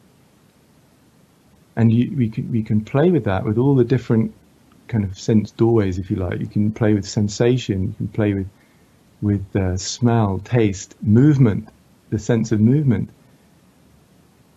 And yeah, even image, open eyes, colors, even colors. You can see that the presence that's knowing those colors is being those colors. So in a sense, there's nothing looking. There's nothing looking. There's what is sort of shimmering, shining, as it is. So this is the step from being that awareness to actually being what's happening, the experience itself. And we could call this experience, we could call this love, because it's that coming together of seeming separate things. Seeing that it's only, well, it's just what it is, wholeness, being what it is. Having, you want to continue, or should I ask a question? No, yeah, I'll go for it. Yeah, ask a question. A couple thoughts come to mind. One is, in terms of your own experience, when you're talking like this and leading people through a logic like this, it's kind of lively in the experience, but is this, I'll just ask you personally first, is this sort of way of seeing things spontaneous living reality for you throughout the day and night, or is it something more that you kind of psych yourself into when you're thinking this way? Well, the way I see it, the being, consciousness, it kind of shapeshifts in sort of generally three different ways. It can come into being a focus, as if it's a person, and it can soften out as a sort of witnessing presence, like we were just talking about, like this stuff is happening and it's being observed. Or it can go into being the whole experience. So that movement can always shift and change. So the idea of trying to hold on to some particular state, it seems to just disappear. No, I'm not saying hold on. I'm just saying. Spontaneous. No, I like that, though. It's the kind of the zoom lens analogy. You can zoom in, zoom out, according to the circumstances and the need. It's infinite. It can do what it wants, Right. It's like all the doors are open. Why limit yourself? But then a second question is, you know how in the case of near-death experiences, some materialists will say, well, it's just the brain getting deprived of oxygen, and that's why you're seeing a tunnel of light and all that stuff. And similarly, one might say, well, yeah, you're sort of going through this analysis and you're gaining a sense of oneness, but that's really just sort of a subjective experience. And does that really correlate? Or are you actually getting a kind of a peep into the oneness of reality as it is? Yeah, that's what it seems like, Yeah, okay. I don't want to get stuck here because, this is like another step. I know there are no steps, but so you can realize what we're talking about here. And then, again, your life doesn't change. Or maybe it does initially. And there's a kind of, like a honeymoon, whoa, wow, wow. And then you start to see that, the old patterns are still coming back, so and this can be a really hard place to be because it's like, what was all that about? These realizations have dropped in, but I'm still left as the same idiot I was, or, whatever it might be, it's like, I'm still frustrated in the same ways and fall into the same patterns. And are you though? Or does this open up a kind of a dimension of fulfillment that Exactly. Right. That's what I'm talking about. There is that fulfillment, but the patterns still come back, basically. And people can get stuck there. Mm-hmm. So just like they can get stuck with the awareness, they can get stuck here, and then they start appealing to the nothing to do thing again. Mm-hmm. Yeah, and saying, okay, I've seen it. There's nothing to do. And then they just carry on suffering, basically. So my invitation is, no, come on, let's keep going. Let's not give up, let's keep going. Yeah. And this is where, for me, the most interesting part begins. Because it's the psychological side, it's like, it's almost like, for me, non-duality is the reverse of most other paths. A lot of other paths, you get stuck into the psychology. You start looking at your patterns and start, doing all that stuff. And then the sort of hope is, one day when I'm totally pure, I might realize wholeness or something. So what I love about non-duality, it just turns the whole thing around. And it says, no, you can realize what you are right now. It's abundantly available always and forever. It always has been. And then the invitation is, when you start to realize that, the way I see it is, you have the most extraordinarily powerful tool, if you like, to now really go deeply into all of that messy stuff, because you know what you are. Well, I'll share a bit of my experience, but I'll tell you, if I'd have met what I've met without knowing what I am, God knows what would have happened. Yeah. Really. Here's an analogy I like to use for that, which is that, let's say you have a handful of mud and you want to dissolve it, but you only have a cup of water. You throw the mud in the cup of water and it's just all mud. But if you have an ocean to throw it in, you throw it in the ocean and it just dissolves. So what you're saying is this gives you the capacity for processing stuff much more elegantly and efficiently than... Much more elegantly and efficiently, yeah, absolutely. No question about it. Yeah. And it inevitably does process, doesn't it? I mean, once this opening takes place, the evolutionary process, if we want to call it that, continues, and it's like, all right, now it's time for some house cleaning. Yeah. Yeah, absolutely. Yeah, so maybe another image here. I've got this table I've drawn up for my book that I'm quite proud about, pleased about. And incidentally, we talked about you singing a song or two here or there. So if we get to a point in this discussion where you feel like taking a break and singing a song, particularly if it relates to what we're talking about, just let's do. Okay.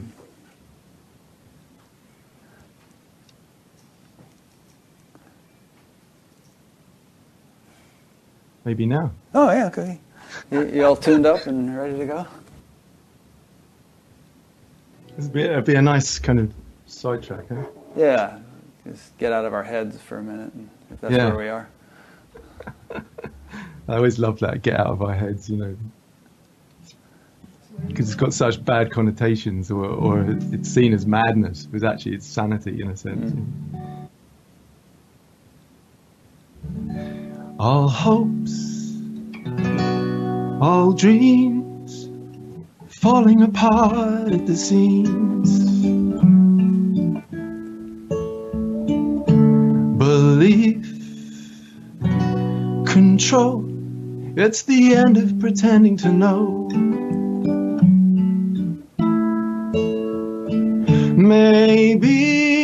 Maybe's what ifs all become meaningless,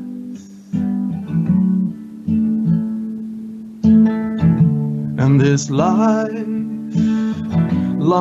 quest dissolving into emptiness.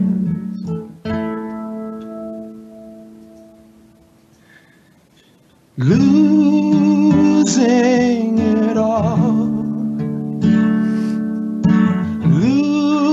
Losing it all. Losing it all again.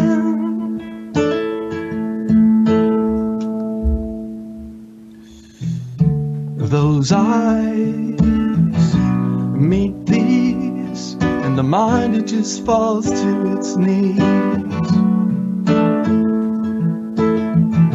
And this heart breaks in love with all it creates. No grab, no grip, it's all free to just be as it is. And this heart sings, there's nothing and everything.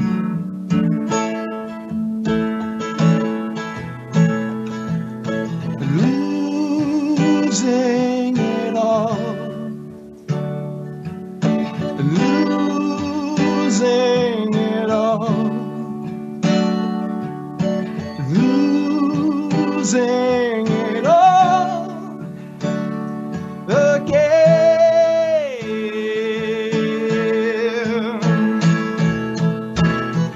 Open another door. It's not what you're looking for. There is nowhere to go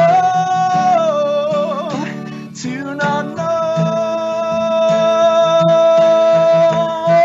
Yeah, losing it all,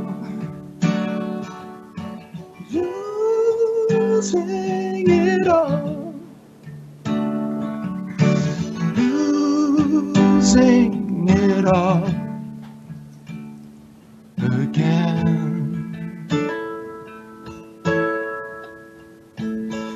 And again. And again.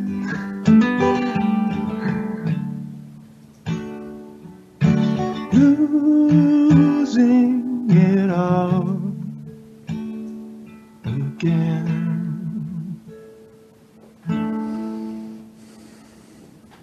Nice. Thanks, Rick. I was playing drums quietly as you were doing that. I used to play the drums. Ah. It's funny, there was one little line in there where you said no grip. And it reminded me of the experience I had when I was a teenager where we were on LSD walking along in the middle of the night and the sun was rising. We were walking down the street and this friend of mine said, you know, there's no grip. There's no grip. He just kept saying that. And it's like, because everything was sort of flowing and changing and all.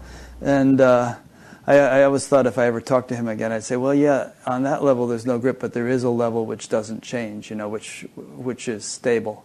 And which gives sort of, which gives coherence and a foundation to the ever-changing world. Yeah, so there's the paradox, isn't it? Yeah. There's the paradox. I like to use the songs in the retreats, actually. So we do a lot of guided meditation. You take things, go deeper into the mind, so everything starts to loosen and open up. And then sometimes I like to cheekily slip in a song, you know, so that kind of blows the heart open as well. Yeah, it does. It does. It sort of creates a balance. Yeah. Yeah, so, I mean, we would get into this. So in the play of our life, we go through the experience we go through. So, I mean, right from very young, when we have this fall. I like to call it second birth. You know, it's like when you're around sort of 18 months, where I've seen it with my own children. It's like you kind of, there's this magical world, a bit like what we're describing in a sense, but you actually don't have any concepts at all. What I'm talking about is you still retain your concepts, but you see through them. So they're downgraded from beliefs to just useful playthings. Whereas as a kid, you don't even have that. It's just experience. And there's this kind of like wondrousness. You know, and everyone's providing everything for you. So it's like a kind of magic world in a sense. And then there's this big fall, which is when we become a psychological self. So, you know, we start to take on the concepts of our culture and our environment. And we seem to lose this openness, this sense of wholeness. You know, and I actually think, you know, I've seen it with my two boys, this kind of rage that we go, and they call it the terrible twos. Yeah, I think it's like what the fuck's happened? It's like really going crazy. It's like absolutely mad. Like what's been lost, this fall. And of course, most people we don't understand that. So when we see our little kid rolling around the floor going crazy, we kind of project forward to seeing a 16-year-old kind of burning houses, and and we try and shut it down. But actually, this is rage that wants to express. And I think, in a sense, this is where it all begins, because in losing wholeness in that sense, there can be a sense of inadequacy, like why has this happened to me? And then when we try and then suppress the rage that comes from it, it's like a confirmation. Oh, sorry, something's just happened. That's a good analysis. I'd never heard that before, but it makes a lot of sense to me. I bet you. You still got me. You can still hear me. Okay? I hear you. Okay. I'll bet you that's what's really happening with kids at that age. Is they're just reacting to the extreme shutting down that they have experienced, considering, and especially if you have the sort of more esoteric view that we're born into this life from some in-between state that's very unbounded and free and vast, and then we kind of come down into the earth plane, and it's very dense and constricted, and there must definitely be a reaction to that frustration. Yeah, absolutely. I think there is a way of maybe soothing that process, but I think it's inevitable. It doesn't matter how enlightened your parents are. You're still going to have to go through that. And what I mean by that is, like with my youngest, sometimes he's 3 now, but when he was 2, sometimes he'd go into one of these rages for an hour and a half. And I would just sit close to him, make sure he didn't headbutt anything or, didn't hurt himself. And it was just amazing. After about an hour and a half, he would burn out. And then at one time, he'd just stop, he'd look at me and go, "Oh, Daddy, can I have a glass of water?" It's just like, done, it's gone. Interesting. It just needed to get it out. Yeah. And if it's suppressed and it's pushed down, then all that energy is stuck in there, So what you did there sounds like the right thing to have done. Maybe you could elaborate on that as a father, as a parent. Well, yeah, I think. Would you say helping the child to feel secure and loved and? I wasn't doing anything. I was just. But your presence. Just making sure that he didn't hurt himself, because he's like. Yeah. Rattling around on the floor, And you're sitting and just there. Holding it, holding the space, basically. Yeah. Classic, holding the space. Whereas if kids get yelled at or abandoned or shut in a room by themselves or something at that stage, it could be quite the opposite of what they need. Yeah, and I don't mean this as a judgment on anyone, because everyone just does the best that they can do. But, maybe if we knew that was what was going on, maybe we'd look at it in a different way. It doesn't mean our child is going to become some kind of crazy monster when they're older. They're just working out this utter rage at what's happened. But as I say, even if you have this, even if it's managed in a nice way, and I think there's certain natural ways that that's done anyway, like peekaboo, things like that. These games are kind of universal all over the world. It's like, is the world still there when I open my eyes again? And you're just kind of testing it. And like every dad knows, the kids love being chased. Right. And you pretend to be the ogre, the baby thief, and they go, "Ah!" and run off. And it's like a way of playing with, no one's gonna abduct me and run off with me. It's okay. Being this separate little thing, it's okay. It's like, so it's fascinating, all this stuff when you look into it. Yeah. But like my experience, the conditioning comes in. It's the environmental, the sort of national, all that conditioning. It comes in, and so here we are deep down, because of this primary kind of trauma, in a sense, feeling somehow not enough. And then the conditioning comes in, and we hide it. We just want to hide it. We just want to build a defense structure around it, and so that's all the the beliefs we have, and the kind of our looks, how beautiful or ugly we are, how clever or stupid we are, all that stuff, and the roles we play. Mine was to try and be superior, to try and hide this kind of inner discontent. But you see, this is where my little thing comes in, because it's never enough, Rick, is it? I mean, it's like you can't do that, because underlying all of it is insecurity, because you're playing a game. So we're always trying to escape that discomfort. And so how do we do that? We do it by craving things, whether it's money, people, lovers, houses, spiritual enlightenment. It's the same thing, craving or clinging on to, what makes us feel safe, or just plain resisting, judging, pushing people away, whatever that we don't like or that threatens our sense of self, or just plain escaping, shopping, like compulsively. Yeah. Shopping. I guess one way of explaining it is that, we crave fulfillment. The mind wants happiness. And, the Upanishads and scriptures like that say there's really one source of happiness, and that's within. The self is a repository of all fulfillment. And that fulfillment we derive from external objects is a reflection of that, but it's not that. It's like the moon reflects the light of the sun. And so we go chasing after all these reflections, but they can never be adequate because they're not the primary source, And if you can find the primary source, then firstly, you find that happiness, or to put it in simple terms, but secondly, your whole relationship to objects changes, and they no longer have the sort of compelling quality that they once had, because they've been eclipsed by something much brighter, so to speak. Mm-hmm. Mm-hmm. Yeah. Absolutely, yeah. Yeah, but of course, if you've not been exposed to those teachings, or you don't know anything about those teachings, what you do is, what happened to me, you get stuck in a cycle. So maybe this is going to do it, right. And then maybe there's a temporary reprieve, but then you're back in discomfort as a separate me.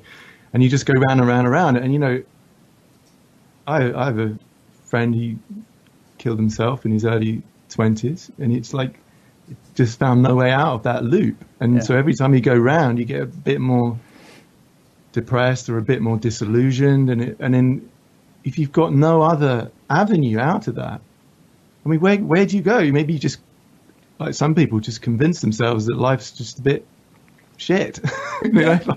Life's just boring. Or like a friend of mine told me the other day, so was it a kid, grandchild or something, who was complaining that they were bored, and his dad's response was, "Life's boring."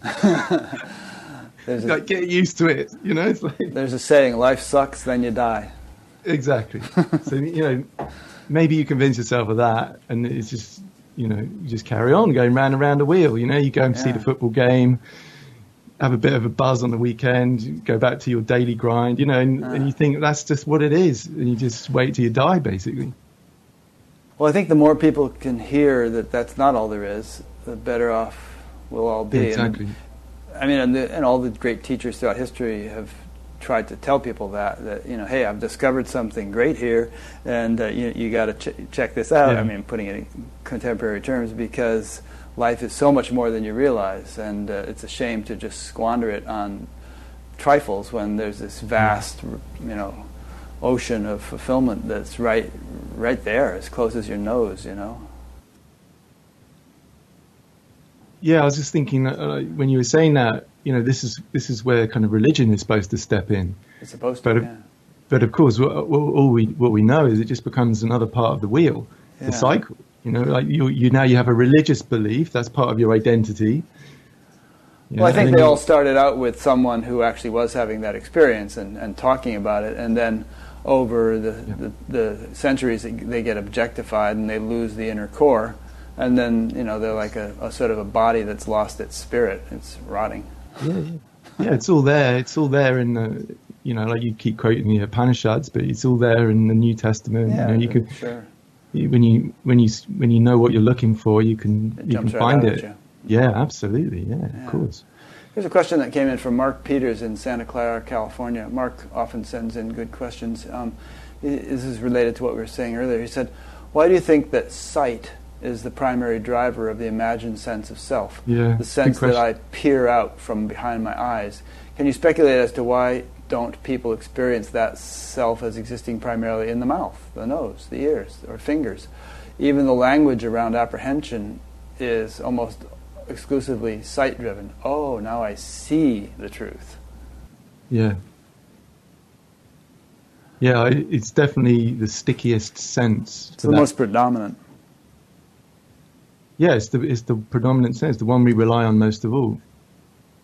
You know, for a blind person, maybe it would be hearing that would. Maybe. Yeah. Maybe. It'd be an interesting thing to explore, but certainly with the people I work with, seeing is always the catch. Yeah. It's like they can really, even the sense of movement, smell, taste. Yeah, it's all happening. It's like literally this presence is being that. And as soon as they open their eyes, it's like, here I am again, here looking out. But what also adds to that conviction is nice that it came up right now, actually, is where we're going. Because there's a sort of density that these patterns and these patterns that we're talking about, we're coming to, they sort of create a density physically, which seems to bring a kind of center into the experience. Yeah, and that married to the sort of perceptual field that seems focused here creates that conviction that we're in this little fragment of the experience exclusively. For example, I've just had an idea. I can just pick this camera up. This room's a bit of a mess, but And show it around. Here I go, show you around, right? So look, what's happening? You're not moving. Right. But if you were sitting in an IMAX cinema right now, and, as that moves like that, it would be as if you were turning your head. Yeah. But you, the screen, you haven't moved, you haven't turned anywhere. You're just what you are, like what you always were. And all the colours dance to give the as if experience of moving your head. So actually the visual is exactly the same as all the other sort of sense doorways, if you like. We call it sense doorways, why not? Sure. Yeah. But yeah, I think the stickiness is because we're so used to interpreting in that way, and this density of the body that brings in a kind of extra conviction. So, good question. There's a couple little tidbits on that question. It is said that sight is the most predominant sense, and that's why people close their eyes when they meditate. And also it's said that all the senses have subtler levels to them. Like you can have subtle visual perceptions or subtle auditory perceptions and so on. And it's said that we're more familiar with the subtler aspects of the sense of hearing, most of us, than we are with the subtler aspects of other senses. And that's what thoughts are. Thoughts are actually a sound, but a subtler aspect of using the very same sense that with which we hear external sounds, we hear thoughts, so to speak, in the mind. We're picking up on a subtler aspect of the sense of hearing, and that's why the use of a mantra is often used in different traditions for transcending the senses altogether, because we're already at a subtler level if we're thinking a thought, and we can pick it up from there and drop down all the way. Just a little tidbit. Nice. Here's a question for you from a student of yours. He says, James is my teacher, and of course I feel that he is the best. So this guy's going to get extra prasad or something. But who is that? Jitendriya Bell. Jitendriya. From Devon says, or asks, could you say something about the fine line between a healthy earnestness and longing to come home to one's true nature? Yeah, that's a great That's the first part of the question. And contrasting that with a willful, I am going to get this, damn it, that kind of attitude. Yeah, so this is great. This is a great question. So this is where we're heading. So like just like you've just been saying, Rick, the way out of this cycle, for me, the way we talk about it when we in our meetings is just stop. We just stop. Stop the kind of endless wheel. Just stop, and we just explore, just as we've been doing throughout this interview. First the subject, then the object. We just explore. And then, that leads us into this starting to recognize the patterns that we play in life, where these patterns are happening, what's going on. And if you're in a relationship with kids, it's great for seeing your patterns. Christ, all your buttons get pushed, everything comes up. And then what you can start to do is it's like you're tracing it back. What's at the root of this? And what you discover, we go to the beach a lot around here, which is quite close to the sea. And it's a nice analogy. You get these sea anemones, and they're stuck to the rock. And it's like this solid kind of splodge of stuff. And then all these tentacles kind of reaching out from there. And so I see these patterns are like those tentacles. And if you go back, and this is what actually the kind of guided meditations can help with, you sort of going into deeper layers of the mind, you can get back to these energetic knots in the mind. So this is where, you discover that guilty, shameful, totally just deficient kind of child, if you like. It's like an energetic holding somewhere in the mind, but also mirrored physically in the body. So you'll find it physically in the body. So this is where, like we were just saying, the beauty of what you've realized, this presence, is just there. Just shining, welcoming, if you like, we could use whatever words, lovingly welcoming that belief system, that energetic contraction, that holding, to come home, back into wholeness. It's just welcomed in. And I mean, that sounds easy to say,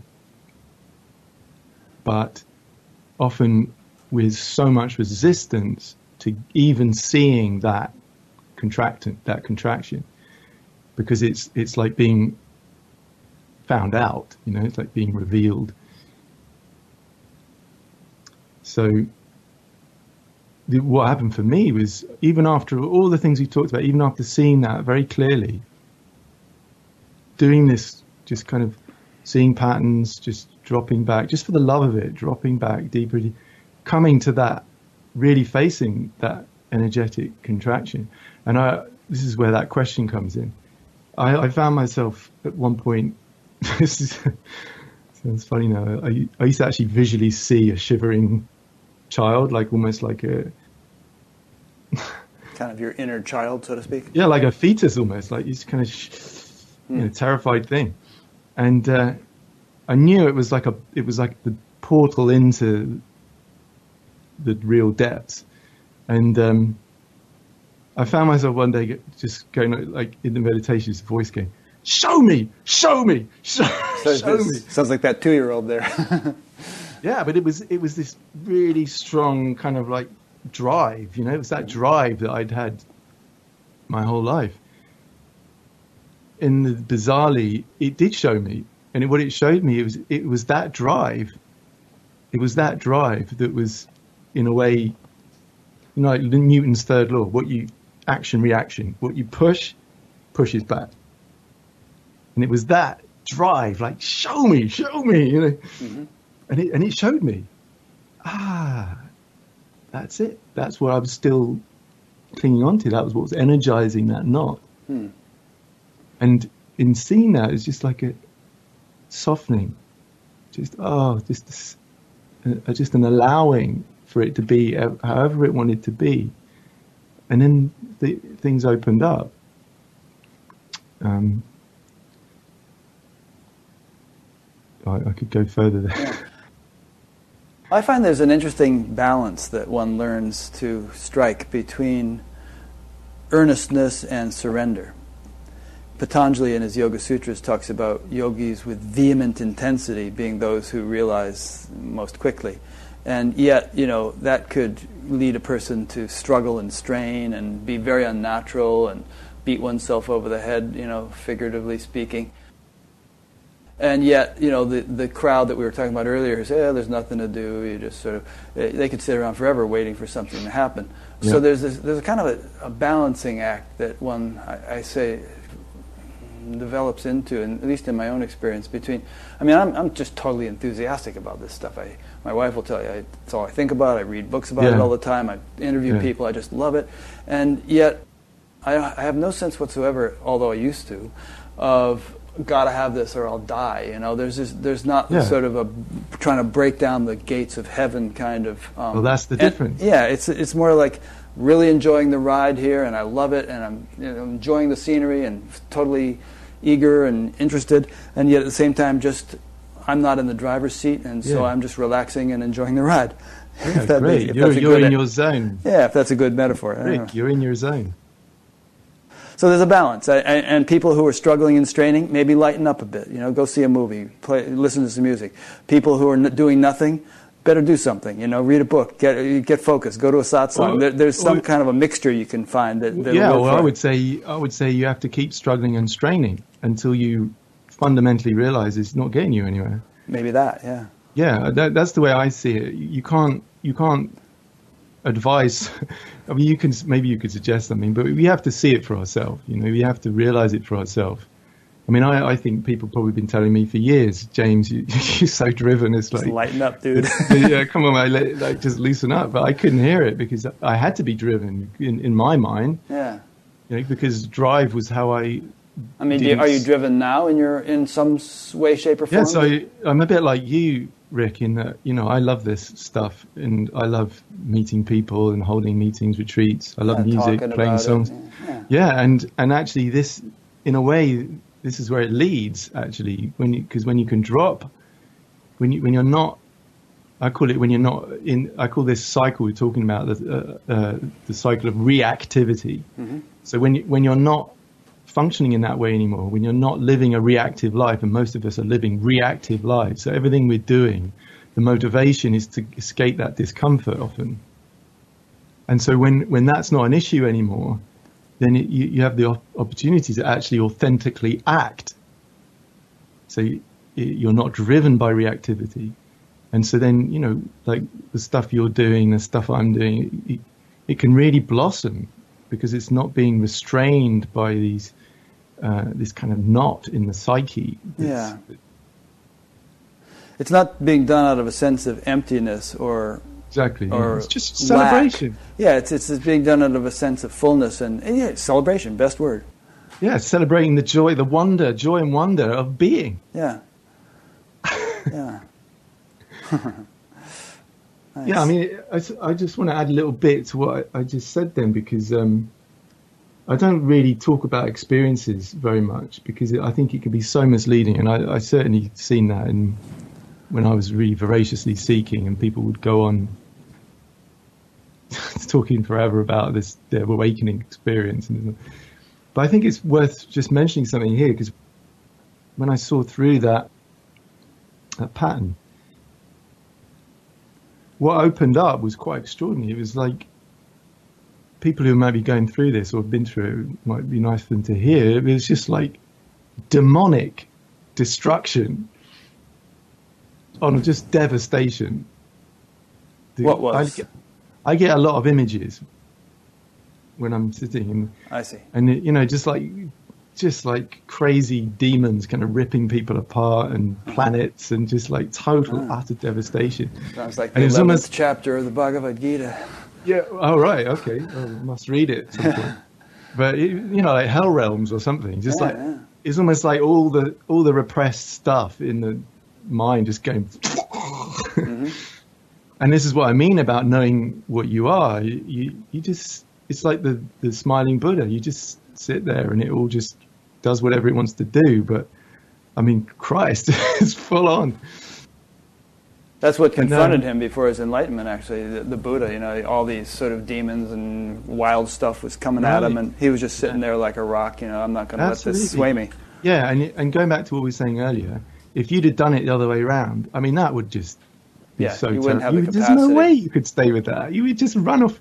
You think you've gone mad and just check yourself into the nearest sanatorium. It's like, People do.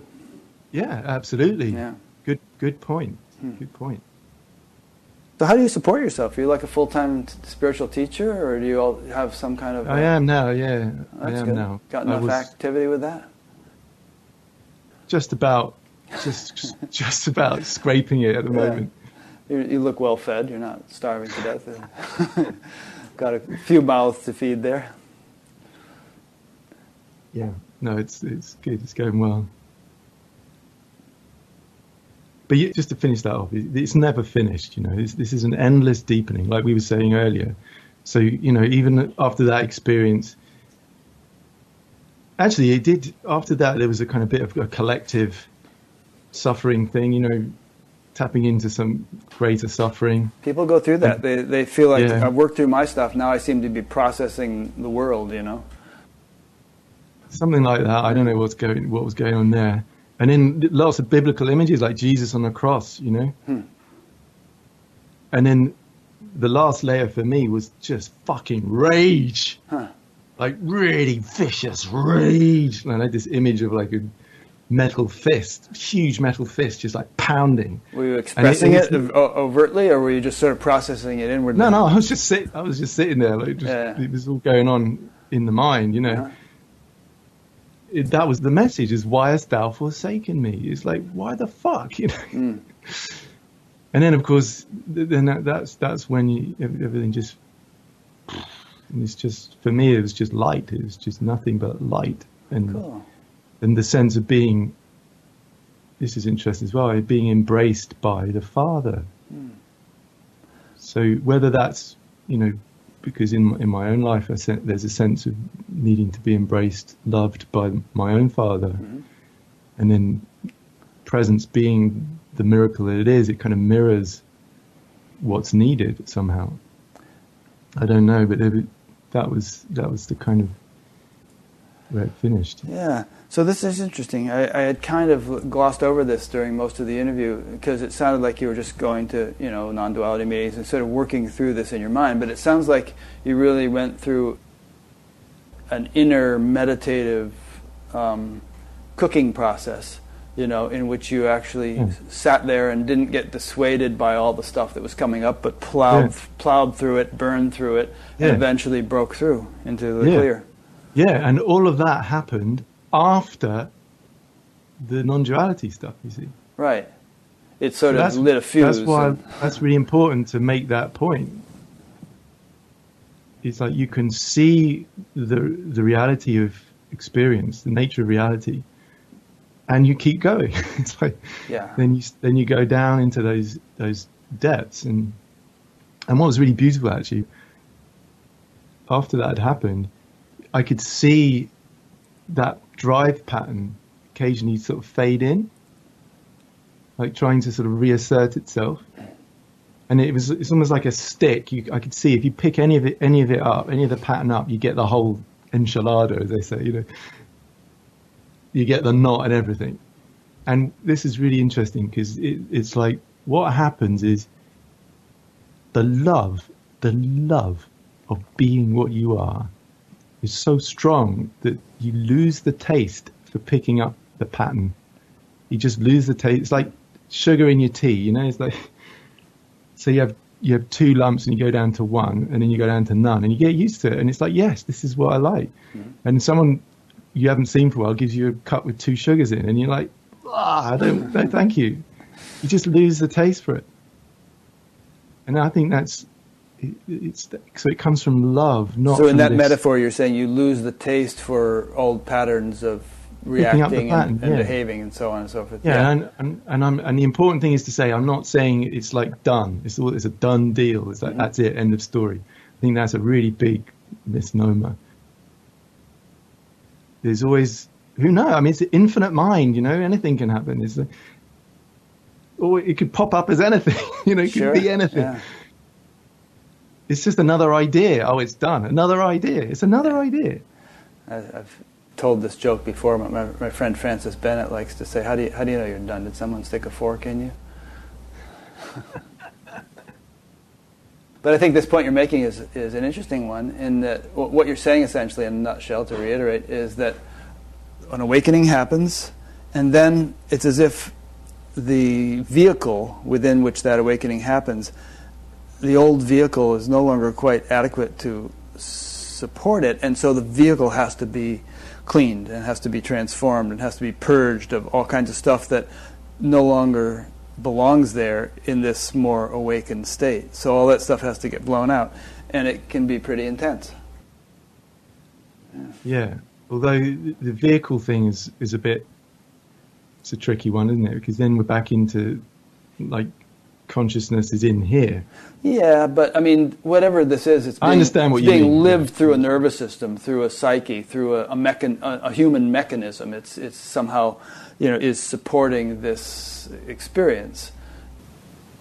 I mean, consciousness exists irrespective of the mechanism. It's always existed. It's eternal foundation of the universe. But if it's going to be a living reality, then it's a living reality through a person. And when we talk about progress, we're not talking about consciousness progressing. We're talking about the capacity to live it progressing. Yeah. And that may necessitate a lot of transformation. Yeah. Yeah, I hear you completely. But where this has taken me is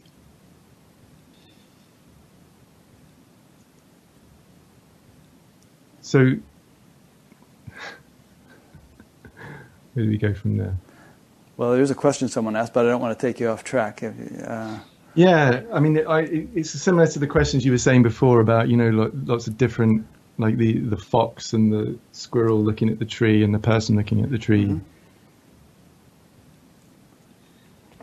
So, I had the classic question, if you really, I mean, it's an obvious question, really. If you're saying this is all an appearance and there's no kind of experience of a material external reality that this is representing, then you can get yourself into this kind of area where, you're verging on solipsism now. It's like there's only this.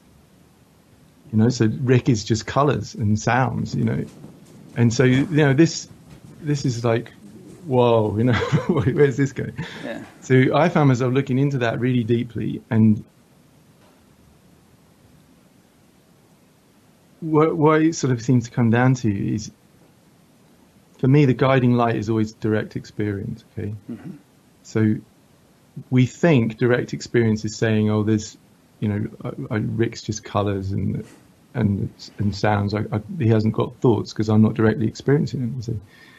But what we're doing there is not direct experience. We're still conceptualizing. Yeah. We're still, talking about Rick's and James's, and even though we might think now they're not material things, they're kind of consciousness things, but we're still piecing up life into bits. Seems to me we're also placing our perceptual angle at the center of the universe, as if the existence of everything else depends upon whether or not we perceive it. Yeah, yeah. So then people talk about this. Yeah, so let's just keep with that. What I'm doing is taking thought right to the end here. Mm-hmm. So instead of, it goes back to the similar question before when the guy was talking about the perceptual field. So if we're actually true to direct experience, then we're not cutting out things anymore. So what creates the seeming perceptual field, if we're not cutting those things out, there's not a this and a that placed here in relation to this. We're kind of dissolving that overlay. What we're left with, we could say, is, I don't know, appearing colors, appearing sounds, sensations, thoughts, feelings. So I'm not putting any labels on them as things. Okay, stay with me. Mm-hmm. Or you could say, even those things I've just said, like colors, sound, those are labels. Yeah, so if we let go of those labels too, we could say there's like one appearance appearing, if you like. And even appearance is a label. Exactly, because then you have to go to the concept of a somewhere else, right, where the appearance appears from and disappears too. So in the end, that falls apart. So all you're left with is pure consciousness, like being, isness, whatever you want. And when you're at that point, none of these questions can arise, because, the question of others can only arise out of the conviction of a myself. So without stepping into any of those conceptualizations, here you are. What's left is you, capital Y, you that is, presence, being. And there's a real beauty in that, because even to call it presence, of course, is now to label it. So then, Sure. That's already putting a circle around it. So you're just left with just, it's just like speechless in wonder at what is. Yeah. Now, then we can dance. We can, if you want to put a model on it, go for it. Enjoy it.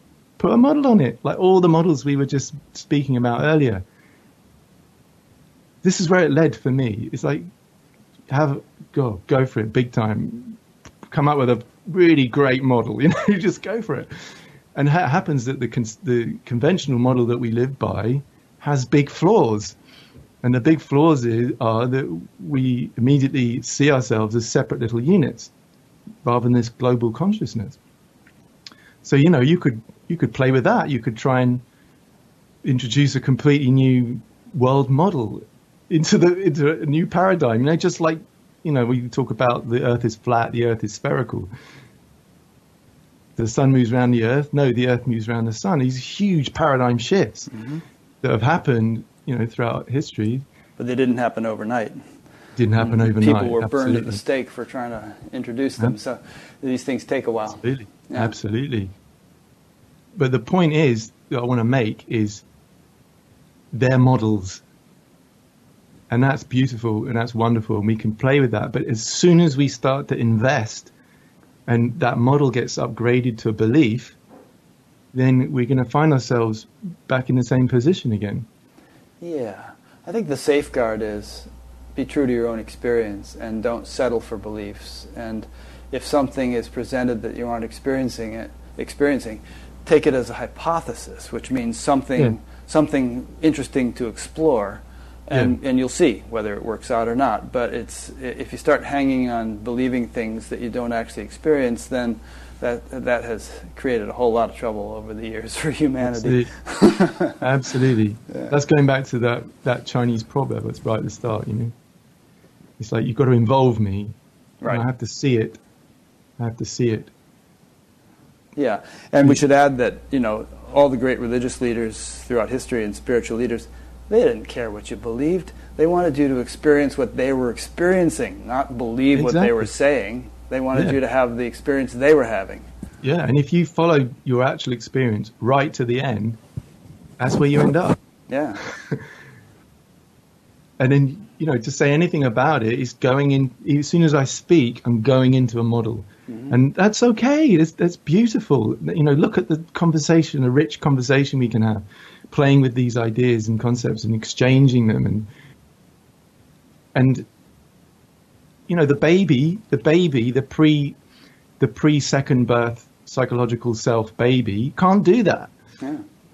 So it's like, it's part of the game, if you like, part of the play, part of the celebration.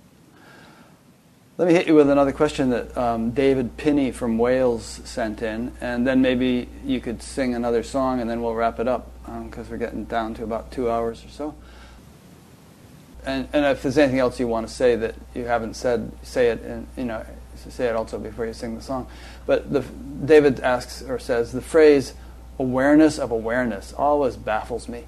I see it as potentially leading to an infinite regress. Do you see this phrase as having any useful content? Yeah, I think it's useful for people to rest. We were talking right at the beginning, when you start to realize that there's a knowing or awareness here, that's knowing sounds, sensations, thoughts.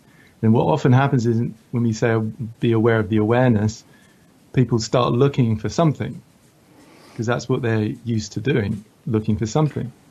But of course, you'll never find it as something, because it is always aware of the something. So it's actually, funnily enough, the cessation of that movement of looking, and the kind of resting, the softening, the easing, and just it's kind of dropping into what's already here, what you already are, that you don't need to look out to see because you already are it. So I actually prefer the word knowing, because it's like knowing is what you are. You are knowing. Knowing is the substance of what you are. So it doesn't need something to step outside itself to look in on itself. So there is no need for infinite regress, because the substance of knowing is knowing. So it's knowing. It's doing knowing. Yeah.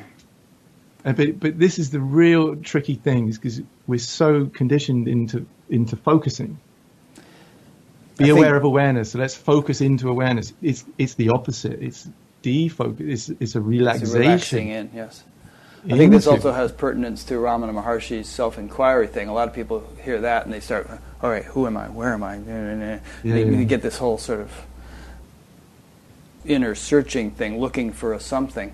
Whereas I think really what he might have advocated was just what you described, a sort of a relaxing in where the subject-object split can just dissolve in presence or in wholeness.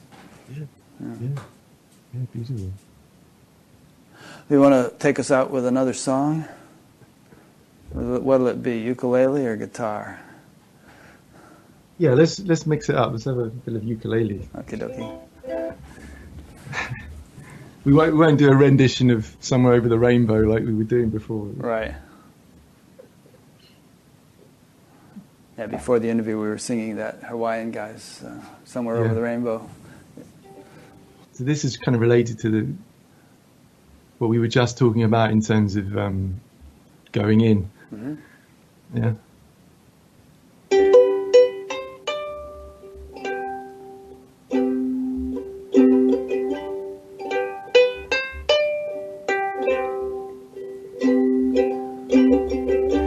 When your heart is breaking and your world is shaking, when you wanna run a million miles away,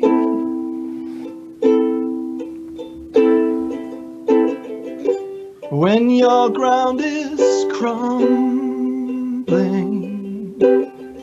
with every step you're stumbling, when you've got nothing left to hold on to,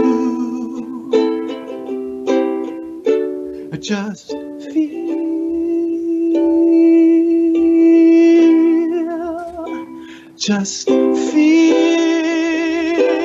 it all coming on. When you feel it so deeply and open completely, you're home again as the love that you've been longing for.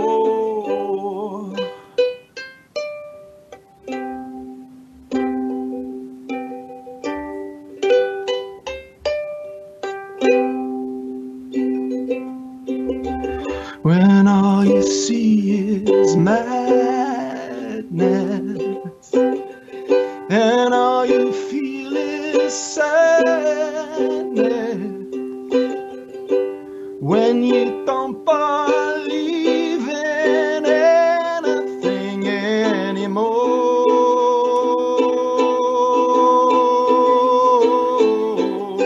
when the pain is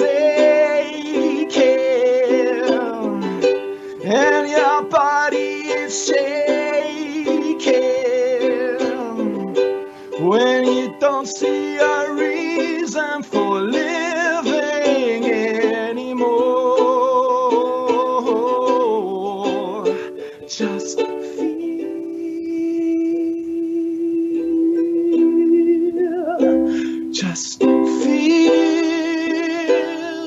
it coming on.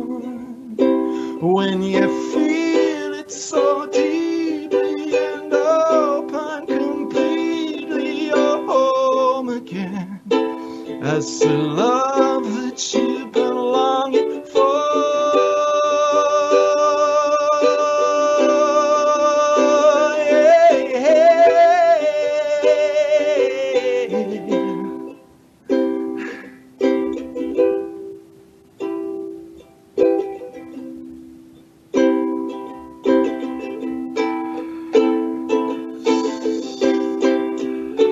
just feel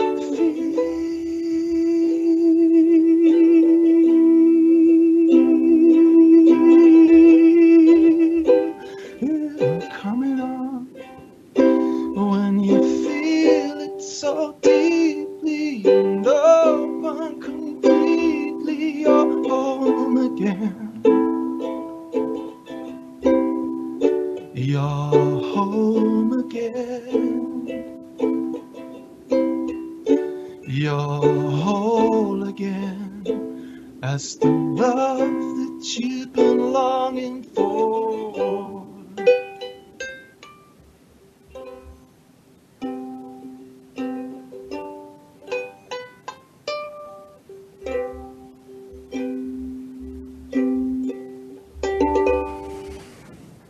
That was nice. Thanks, Rick. Really enjoyed it. And I really enjoyed this whole interview. It's kind of like I feel like we're old buddies or something. We're having this, Yeah. kind of like casual conversation. Way, yeah. It's great. That's the funny thing with this stuff, isn't it? I mean, I go all over the place, and it's always familiar. Yeah. Always. Let me wrap it up then. So I've been speaking with James Eaton. Apologies to those who... I noticed some message came in, hey, was this only 14 minutes long? So somebody didn't pick up the streaming again after it got interrupted. But the whole thing will be on the web soon, and within a week or so, with all the glitches edited out. If you want to get in touch with James, I'll be putting a page up for him on batgap.com, as I always do, with links to his website and whatever else he wants me to link to. In addition to like doing stuff locally there in the UK, do you do Skype sessions with people all over the world and stuff? I do actually, yeah. You can, through the website, you can find out about that and connect up. Okay, good. Yeah. People can do I that. I do meetings, like retreats in parts of Europe as well, if you're in Europe. I haven't been to the States yet, but maybe someday, I don't know. Yeah. Following Rupert's footsteps, you'll be over here. So... next week, I will be interviewing one of the founders of Findhorn, or is it pronounced Findhorn? I think it's Findhorn. I'm there next week. Are you? You going to talk up there or something? Yeah, I got a 3-day retreat. Oh, yeah. Cool. I'm embarrassed to say the guy's name has slipped my mind at the moment, although I had it on the tip of my tongue. But anyway, I'll be interviewing him next week. After that, I'll be going off to the Science and Non-Duality Conference and doing a bunch of things with Adyashanti and others. And those will all be going up on Batgap as well. So thanks for listening or watching, and we'll see you next week. Thanks, James. Thanks. Talk to you later. Cheers.